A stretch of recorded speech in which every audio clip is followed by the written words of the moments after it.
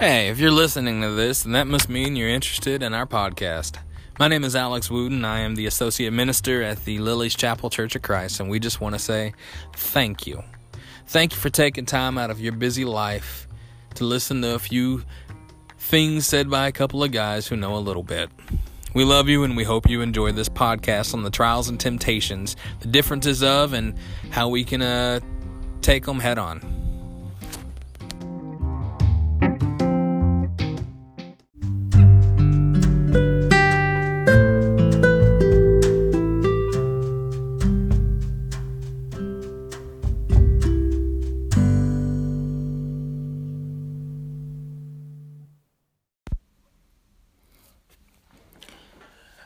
Good morning, Facebook. My name is Alex Wooten. I'm Kenny Shaver. And we're the ministers at the Lilies Chapel Church of Christ here in Jenkins, Texas.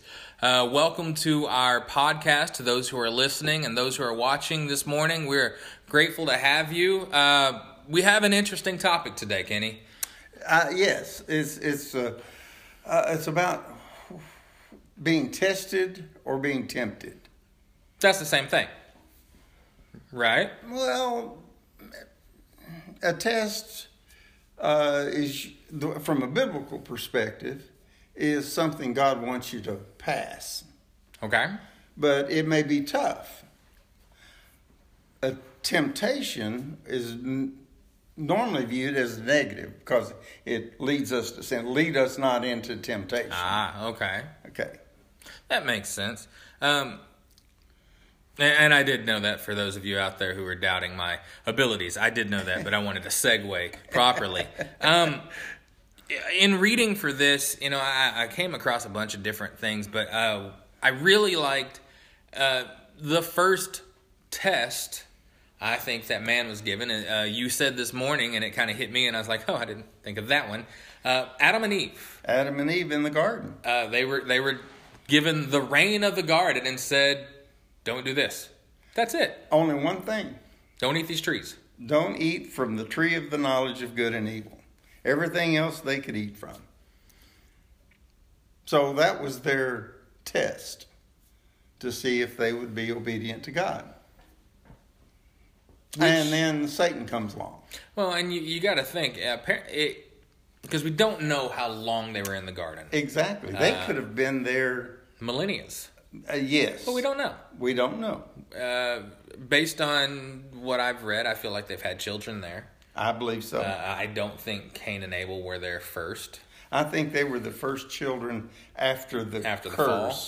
Okay. Where she had, from that point on, she had pain in childbearing. That was part of the curse. Why would that be a curse if she hadn't already experienced giving birth to children without the pain? That takes it even further than my brain went. And I like that because that makes a lot of sense. Childbirth's going to be different. I didn't know it was different. You didn't have to tell me that. Okay. And by that, though, they were given this one rule, this one thing: don't touch, don't eat this tree. And they did okay with that. I think they did. I think they did for a long. Well, I view it the same way in my past. I see something that is enticing. Okay. And I know it's wrong. And I stay away from it. But the enticement stays there. And the longer I allow that enticement to draw me, the more the greater the enticement becomes, until eventually I have given in, and I was tempted by that, and to the point that I gave in and then sinned. You chose the temptation. I chose the temptation. It was a process. Okay. It just didn't happen the first time. Say, oh, and then I jumped right in because my parents had instilled within me a moral code that there are certain things you do and you don't do based on what Scripture says. But even, you put a sign on the wall that says, don't touch wet paint. What's your inclination? You gotta touch it. Do you do it the first time? Do you just go? No. The more you walk by it, though, you want to check to see if it's dry. Because you've seen it there several times, and could it still be wet? It's not wet, and it's that's very.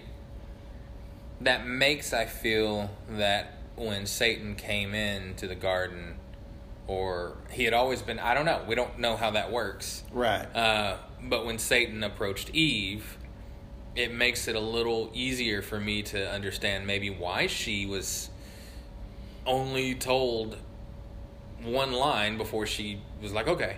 Yeah. Which makes sense if it had been there the whole time, right, just sort of watching.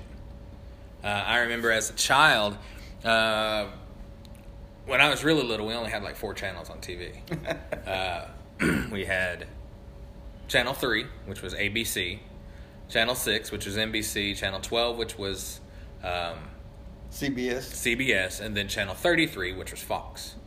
I would wake up on Saturday mornings and Mom would tell me I could turn the TV on, but I could only watch Channel 3 because it's Bugs Bunny and things like that. Right. And I did it, but all I had to do, I could press the 3 twice. And I could watch Attack of the Killer Tomatoes or Ninja Turtles or stuff like that. And I don't know how long I did it without pressing the extra 3. Right. But eventually I did. And it's because it was right there. Right. I think had the tree been placed on top of a mountain way far away where they could only see it, right, not get to it, or even not even see it really. If it had been put aside, there's a tree, there's a tree somewhere, but don't eat off of it. You're good. I think she would have looked at the snake and been like, A, why is the snake talking to me? B, I'm good. Yeah. But I think you're right. I think it had been sitting there just kind of watching. So the tree actually is neutral. Okay. It's not either good nor bad. It's neutral. And as long as Adam and Eve obeyed God and didn't touch and didn't eat from it, they passed the test and they would continue in a relationship with God. Okay.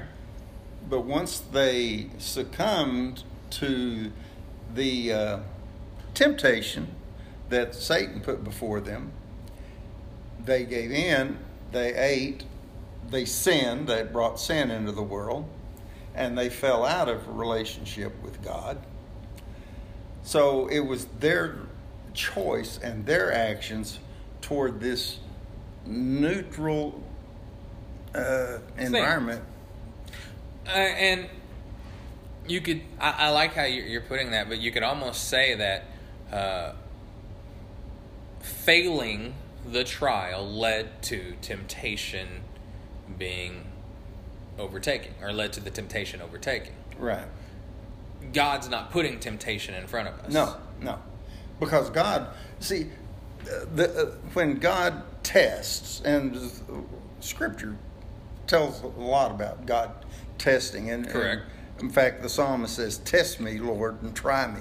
Examine my heart and my mind." So the psalmist is asking God to test him.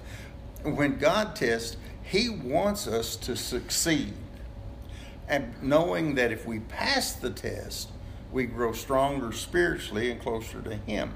Satan, on the other hand, wants to use that maybe same situation and wants us to reject God's way and walk on His path. And so that is temptation. Satan intends for us to do evil. God intends for us to do good. The test helps us grow. The temptation destroys us. Okay. So, and that would make sense, or that does make sense if we look at the book of James, when he's stating, consider it pure joy when we face trials and tribulations. Right. Because it's like an algebra problem. X plus B equals, I know I messed that up, but A plus B equals C. Yeah. So trials, tribulations leads to good faith. Yeah. But when you mess those up, you fall you fall back. Yeah, in fact, there's a progression there in James that is very specific. It's in James chapter 1, begins verse 2. Consider it all joy, my brethren, when you encounter various trials, knowing that the testing of your faith produces endurance. And let endurance have its perfect result, that you may be perfect and complete, lacking in nothing. But if any of you lacks wisdom, let him ask of God, who gives it all men generously and without reproach, and it will be given him. But let him ask in faith. And then he goes on down here. Let's see. In verse 12, blessed is the man who perseveres under trial, for once he has been approved, he will receive the crown of life, which the Lord has promised to those who love him. Let no one say when he is tempted, I am being tempted by God, for God cannot be tempted by evil, and he himself does not tempt anyone. But each one is tempted when he is carried away and enticed by his own lust. And the word lust is just a desire. Just a lust of... Just a desire, okay. Something that's pleasing in some way or other. Then when lust has conceived, it gives birth to sin, and when sin is accomplished, it brings forth death. So it's a progression from being enticed to sin. It's not you're enticed and then that's sin. Okay. Because Jesus was enticed after 40 days in the wilderness. He was enticed to turn stones into bread. He was enticed to cast himself off the pinnacle of the temple. He was enticed to bow down and worship Satan. But he didn't sin. Okay. Let's go back a little bit. I feel like we have two great examples of really how to face trials and how to fail at them. Okay. Joseph, I feel, other than Job, Joseph met trials of astronomical proportions, and according to Scripture, succeeded in facing those trials. Right. Even at the end of his life, when he, looking back on it, he told his brothers, he said, you meant it for my harm, but everything that happened, God meant it for my good. Yes. So, tell us more about Joseph. Well, Joseph, right off the bat, he was the oddball because he had these dreams. Mm-hmm. And that made him the favorite. He might have been the favorite before the dreams. I don't know. And so we got this fancy coat, which is really interesting because the coat he wore, if you think about it, probably wouldn't have been good after the Moses' law came down because it was two different colors and possibly fabrics. But that's neither here nor there. So his brothers want to kill him, but, he's saved. Right. But sin into slavery. He's okay. He makes it out. He could have sinned right then. Then he goes and he's got a nice job. Right. Doing his thing. And the wife is all like, hey, I like you. You should do what I tell you to do. Because you're a slave. I'm the wife of your master. But he doesn't. He chooses not to. And he gets lied about. Mm-hmm. And framed. And thrown in the jail. Or the dungeon. Or however they did it back then. While he's there, two guys, the wine pourer and the bread maker, the baker, both had the same similar dream where these bad things are happening. And he explains it to them. You're going to die, sorry. You'll be okay. You'll be restored. Well, both those things come to pass, and he's forgotten about. For 2 years.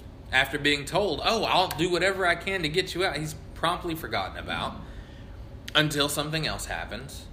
And then it's like a light bulb. Hey, I remember, I got you, Pharaoh.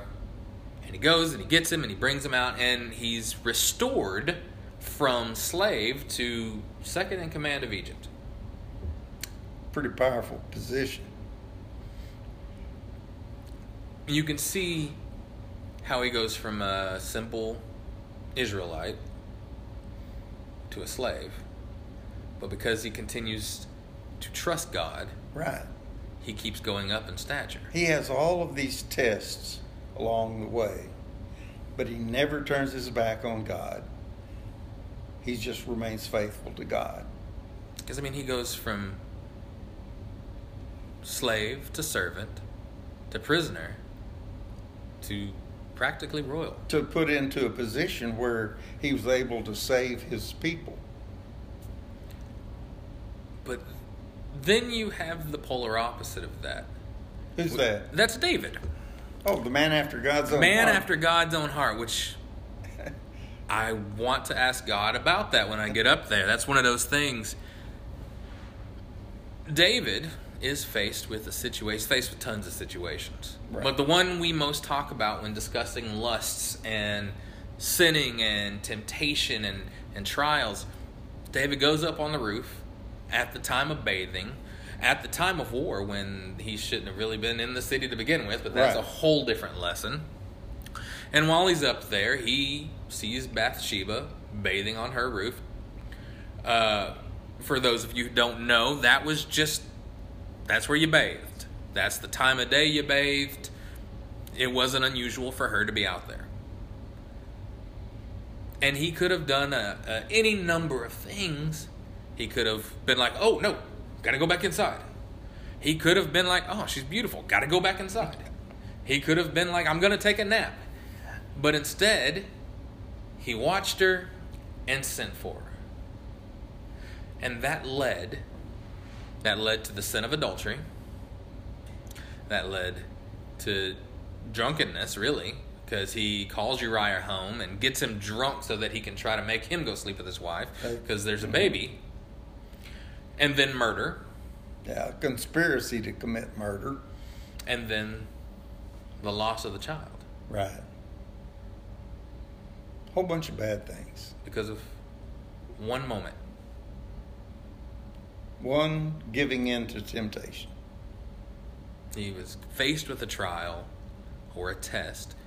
And that might not have been a God test. It might have just been a daily routine test. I think those happen all the time, as well as God Right. trying to strengthen us. And he chose poorly. Yeah. Some of the tests that come our way, like you say, I believe some of them are easier to deal with, but some of them are extremely difficult to deal with. And the thing that gives me comfort is in 1 Corinthians 10, verse 13, where Paul writes, "No temptation has overtaken you except what is common to mankind, and God is faithful. He will not let you be tempted beyond what you can bear. But when you are tempted, he will also provide a way out so that you can endure it." There's a key phrase in there that we forget a lot of the times when we read that scripture, and that's God will provide a way out. Mm-hmm. But we have to be looking for it. Exactly. Yeah, that's the point. We have to look for that way out. It's there. But sometimes when those tests from God are so intense, we don't think we can endure. Correct. And we give up.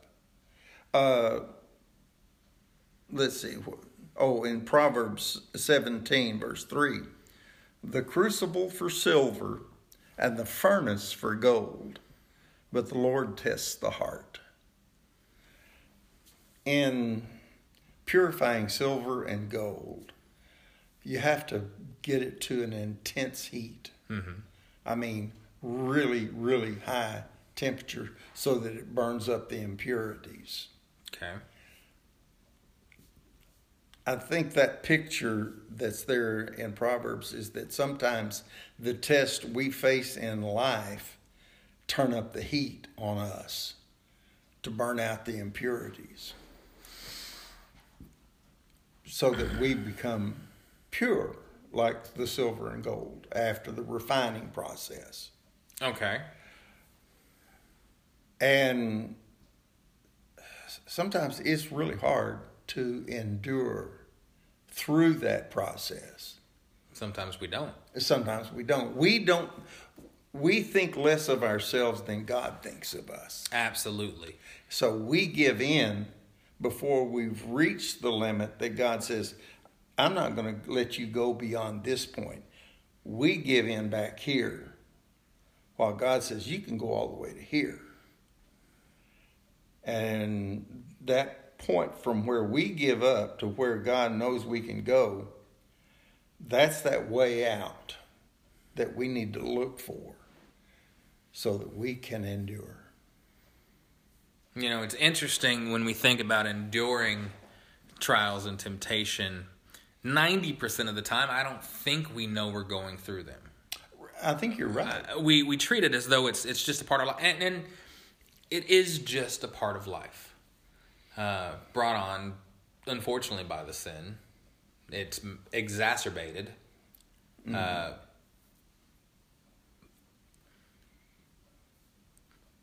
But sometimes we know when we're being tested. We can, it clicks sometimes. Hold up. You know, you can kind of see everything. Did you watch the Da Vinci Code with Tom Hanks? Oh, yes. It's a good movie, fun movie, but the thing that it kind of made me laugh was, while I don't see symbols in the air and pieces things together like that, sometimes in my life, I'm sitting there trying to figure everything out. Why is this happening? What's going on? Oh, it's God. Yeah. It's me looking back on my life. Yes. Seeing those places where I went through trials and difficulties. Correct. And then I see how God has worked in my life to get me to where I am today. Yes. I didn't see that's what was going on at the point. You know, the first time I was fired as a youth minister, mm-hmm. that was not an enjoyable experience. Thought about even getting out of ministry. But as I look back on it now, that was God moving me from one situation where the ministry had stalled. Mm-hmm. And he needed to put me in another place where my ministry would flourish with another church. It's really kind of funny talking about this and how this can kind of coincide with what was discussed last week. And for those of you who listened to the podcast, you didn't get one last week because we had some technological difficulties. But there is a point where you were talking about when you raised your children and they faced a problem and they failed at it, you would ask them, what did you learn? Right. And through time, they started to acquire what we talked about, which was wisdom. And with that wisdom comes that ability to look back and make better decisions in the tests that we face. Right. And you know, I look at how Jesus dealt with his temptations in the wilderness. Yes. The thing that gives me hope as I look at those is that, you know, Jesus being the Son of God, he could have snapped his fingers and just defeated Satan. Oh, yeah. I mean, he wouldn't even have to snap his finger. He could have just thought it and it would have happened. But he doesn't. All three occasions that those specific temptations that are given there, he defeats Satan with the exact same weapon that we have at our disposal. Mm-hmm. Every time, as soon as Satan tempts him, Jesus' immediate response is, "It is written." Mm-hmm. And he's quoting from the book of Leviticus, the law. Mm-hmm. The more we immerse ourselves in Scripture, the more we're equipped to recognize temptation when we're faced with it and have the tools to defeat it. Yes. So, do I have to worry about temptations that come my way? I need to be wary. Yes. And I need to be cautious, knowing that Satan is strong and he is out there trying to get me. It's a spiritual war, is what it is. But I have an invincible source of power, the Word of God. Mm-hmm. So the more I can keep that in my heart and in my life, then when those situations come, I'm ready. And Satan can't stand up to that. Well, and you can look at it in the aspect of putting the scriptures, to use in that way is Old Testament too, because it talks about, and I always get it confused on where it's at. It might be Deuteronomy, it might be Leviticus, where it talks about, put the word on your heart. Yeah. Deuteronomy 6, I believe. I believe so. It's right around the, children and obeying and teaching. But if you have it, write it on your heart. Write it on your heart. On your foreheads. So that you're on your doorposts. Yeah, all around you. And if it's everywhere around you, you're in it. You're in the Word. Which is really interesting, because in the New Testament we talked about this, that there weren't as many trial and tribulation times. Right. Or at least that are recorded. Yeah. And the one you brought up, I didn't even think about when we were going over this. It's in Galatians. Can't remember where you said it was exactly. Galatians 2. And it's the story of the little blurb that Paul is talking about, him running into Peter. Your scripture says Cephas. Yeah. And how Peter, he was Peter. Well, and the one thing I get out of this is, we look at Peter as being the rock steady apostle of Acts. Mm-hmm. Of course, we know he went through a lot of stuff in the Gospels to get there. Yeah. But he was still considered a strong, powerful leader in the church in the first century. Correct. And if I get to thinking of myself, I can handle Satan because I keep keeping the word, I better watch out. Pride goeth before a fall. Correct. Peter has trouble. He does. And Paul gets in his face. The scripture says, when Cephas, Peter, came to Antioch, I opposed him to his face because he stood condemned. For prior to the coming of certain men from James, he used to eat with the Gentiles. And when they came, he began to withdraw and hold himself aloof, fearing the party of the circumcision. And the rest of the Jews joined him in hypocrisy, with the result that even Barnabas was carried away by their hypocrisy. But when I saw that they were not straightforward about the truth of the gospel, I said to Cephas in the presence of all, if you, being a Jew, live like a Gentile and not like the Jews, how is it that you compel the Gentiles to live like Jews? Before these Jewish Christians came from Jerusalem, from James, up to Antioch, Peter was going and eating a ham sandwich with his Gentile friends. And chasing it with lobster salad. He was associating with them. He was celebrating with them. He was worshiping with them. He was being just like they were. Well, and that came from his experience in Acts, yes, where he is basically in a dream told by God, that's who you should be with right now. Right. They're okay. Don't call anything that I make unclean. Right. And so it's such a poignant moment that it's Peter that this is happening to. Mm-hmm. So when these Jews who have become Christians come, he reverts back to his old ways of not wanting to associate with Gentiles. It's kind of like when you grew up and you were friends with one kid in school and y'all were best friends, but then you go to junior high And over the course of the summer, you become cooler because you started hanging around different kids. And when y'all get back in school, it was like, oh, you don't talk to me anymore. And it's very much like that. Giving in to peer pressure. It is. Yeah. And that was his temptation, or his trial was, how are you gonna handle this? Right. You know what you're supposed to do, and he failed. He failed.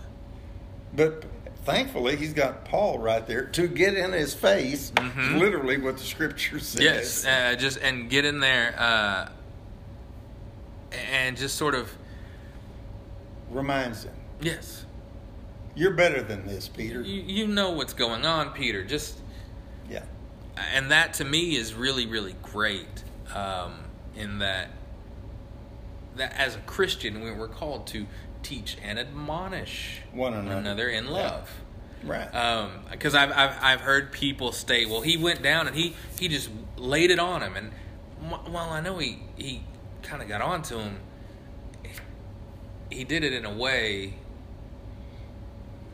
that it didn't push Peter away. Right. Because think of how delicate that situation would have been. Yeah. I mean, but Paul doesn't tiptoe around the situation. No. He confronts it head on. He doesn't pull punches, but he lands them where they're supposed to land. Right. He's just reminding Peter of what Peter really knew.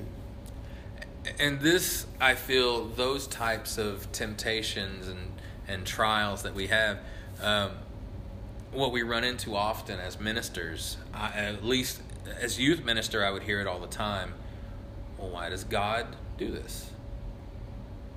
Why is this happening? And we talked about how in James what facing these trials can lead to, but according to the book of Job, God and Satan have a conversation going on. Mm-hmm. And based on that, while Satan's allowed to tempt us in any way possible, it seems, he, at least in certain aspects, has to get permission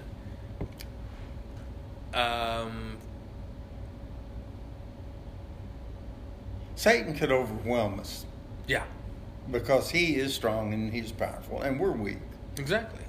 So God has to help us out. So he has to put restrictions on Satan. That's why it said there in Corinthians, God will not allow us to be tempted beyond what we can bear. Mm-hmm. Otherwise, we wouldn't have a chance against Satan. No. Yeah. But we have to be willing to follow God. That's kind of the thing. Job went through that, and then at the end of the first period of it, his wife is just like, curse God, die. Yeah. Which would have been the easy way out. I'm just saying, if you look at what was going on in Job's life, all his children, all his oxen, all his everything was gone. Yeah. And he's left with a wife who's encouraging him to... kind of a jerk. I'm going to go ahead and say it. She really was. And it would have been easy just to be like, I'm good, whatever, I'm done. But he says, I'm going to maintain my integrity. I'm going to hold on to my integrity. Mm-hmm. All through the rest of the book. And again, we see kind of like what we saw with Joseph, and continuing on to follow and to maintain that integrity, he was blessed. Right. Now, he does get a little peeved at God toward the end. Which we've discussed in previous podcasts, that it's okay to be angry. Right. David does it throughout the Psalms. Oh, yes. Because he's angry, but there's still reverence there. Right. They don't turn their back on God. Exactly. But what I'd like to know, and I think what our watchers and listeners would like to know, is how this affects us in our daily walk. It gives me confidence to know that God's on my side. Okay. He wants me to succeed. And therefore, he's put some boundaries that keep Satan from overwhelming me. I just have to have as much confidence in God's view of me that he has. And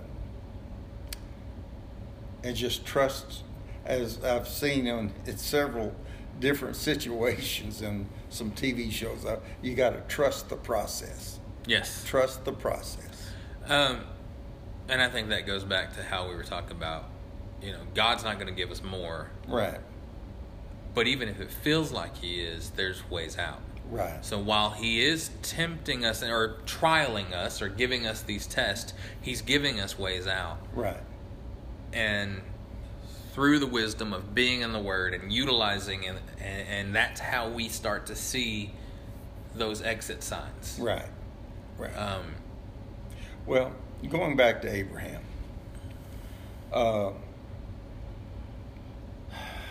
it says that God tested Abraham when he told him to take his son to the top of the mountain and sacrifice him. That's not Abraham's first test. If you go back and look at the beginning of Abraham's walk with God, take everything and leave. Yeah, that was the first test. Pack up, leave your home, leave your family, not take your family with you, but leave your father and your home. Right, and go to a land I will show you. He doesn't have any idea where it is. That's the first test. God gives him a series of tests all along the way. Some he passes with flying colors. Some he kind of stumbles over. The Pharaoh. Right, but he keeps on moving toward God. And then God gives him the big test. So all of the tests that we go through in our life are helping prepare us for what might be coming down the road, so that we'll be strong enough to endure when that time comes. And when God told Abraham to take his son, his only son, to the top of the mountain and sacrifice him, Abraham does not hesitate. He goes immediately to fulfill what God has told him to do. He was ready for that test.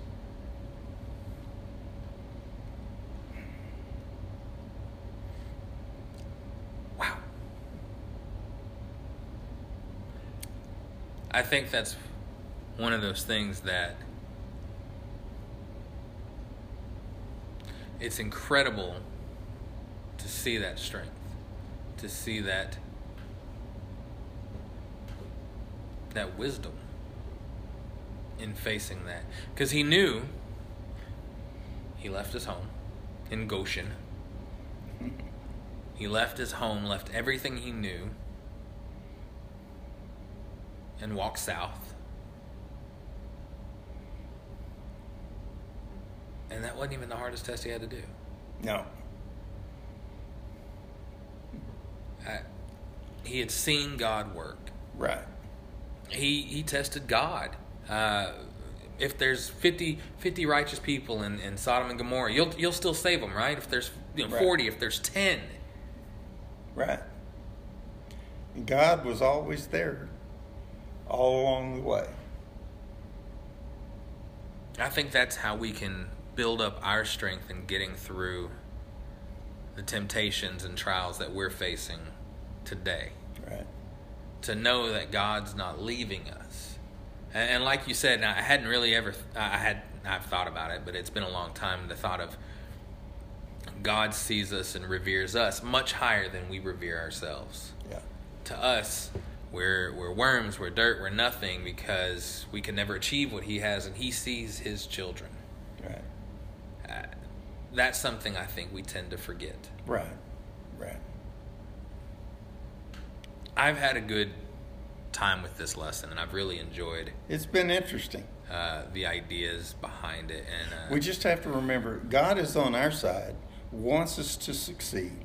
Satan is against us and wants us to fail. So whatever is before us, we ask ourselves, What road do I take? Which one will lead me closer to God? Which one will lead me away from God? Mm-hmm. And let's be strong enough to take the one that leads us closer to God. I agree. Would you like to dismiss us in prayer? Sure. Lord, we know that we are going to face all kinds of trials as we go through this life. Some of them are big and hard, and some of them are just ordinary, everyday things. Father, let us face each of them with the question of what do you want us to do? And let us allow these tests to grow us stronger and closer to you. And Father, we know that you will be with us every step of the way to guide us and help us. And we also know that Satan is there along the way trying to trip us up and draw us away from you. As Jesus prayed, Father, lead us not into temptation, but deliver us from evil. Mm-hmm. It's in Jesus' name that we pray. Amen. Amen. Feel free to like and subscribe and share this video to all of your friends and family. Those on the podcast, leave us messages, comments, things like that. What you get from this lesson, questions you have, we'd love to be able to answer them. We love you.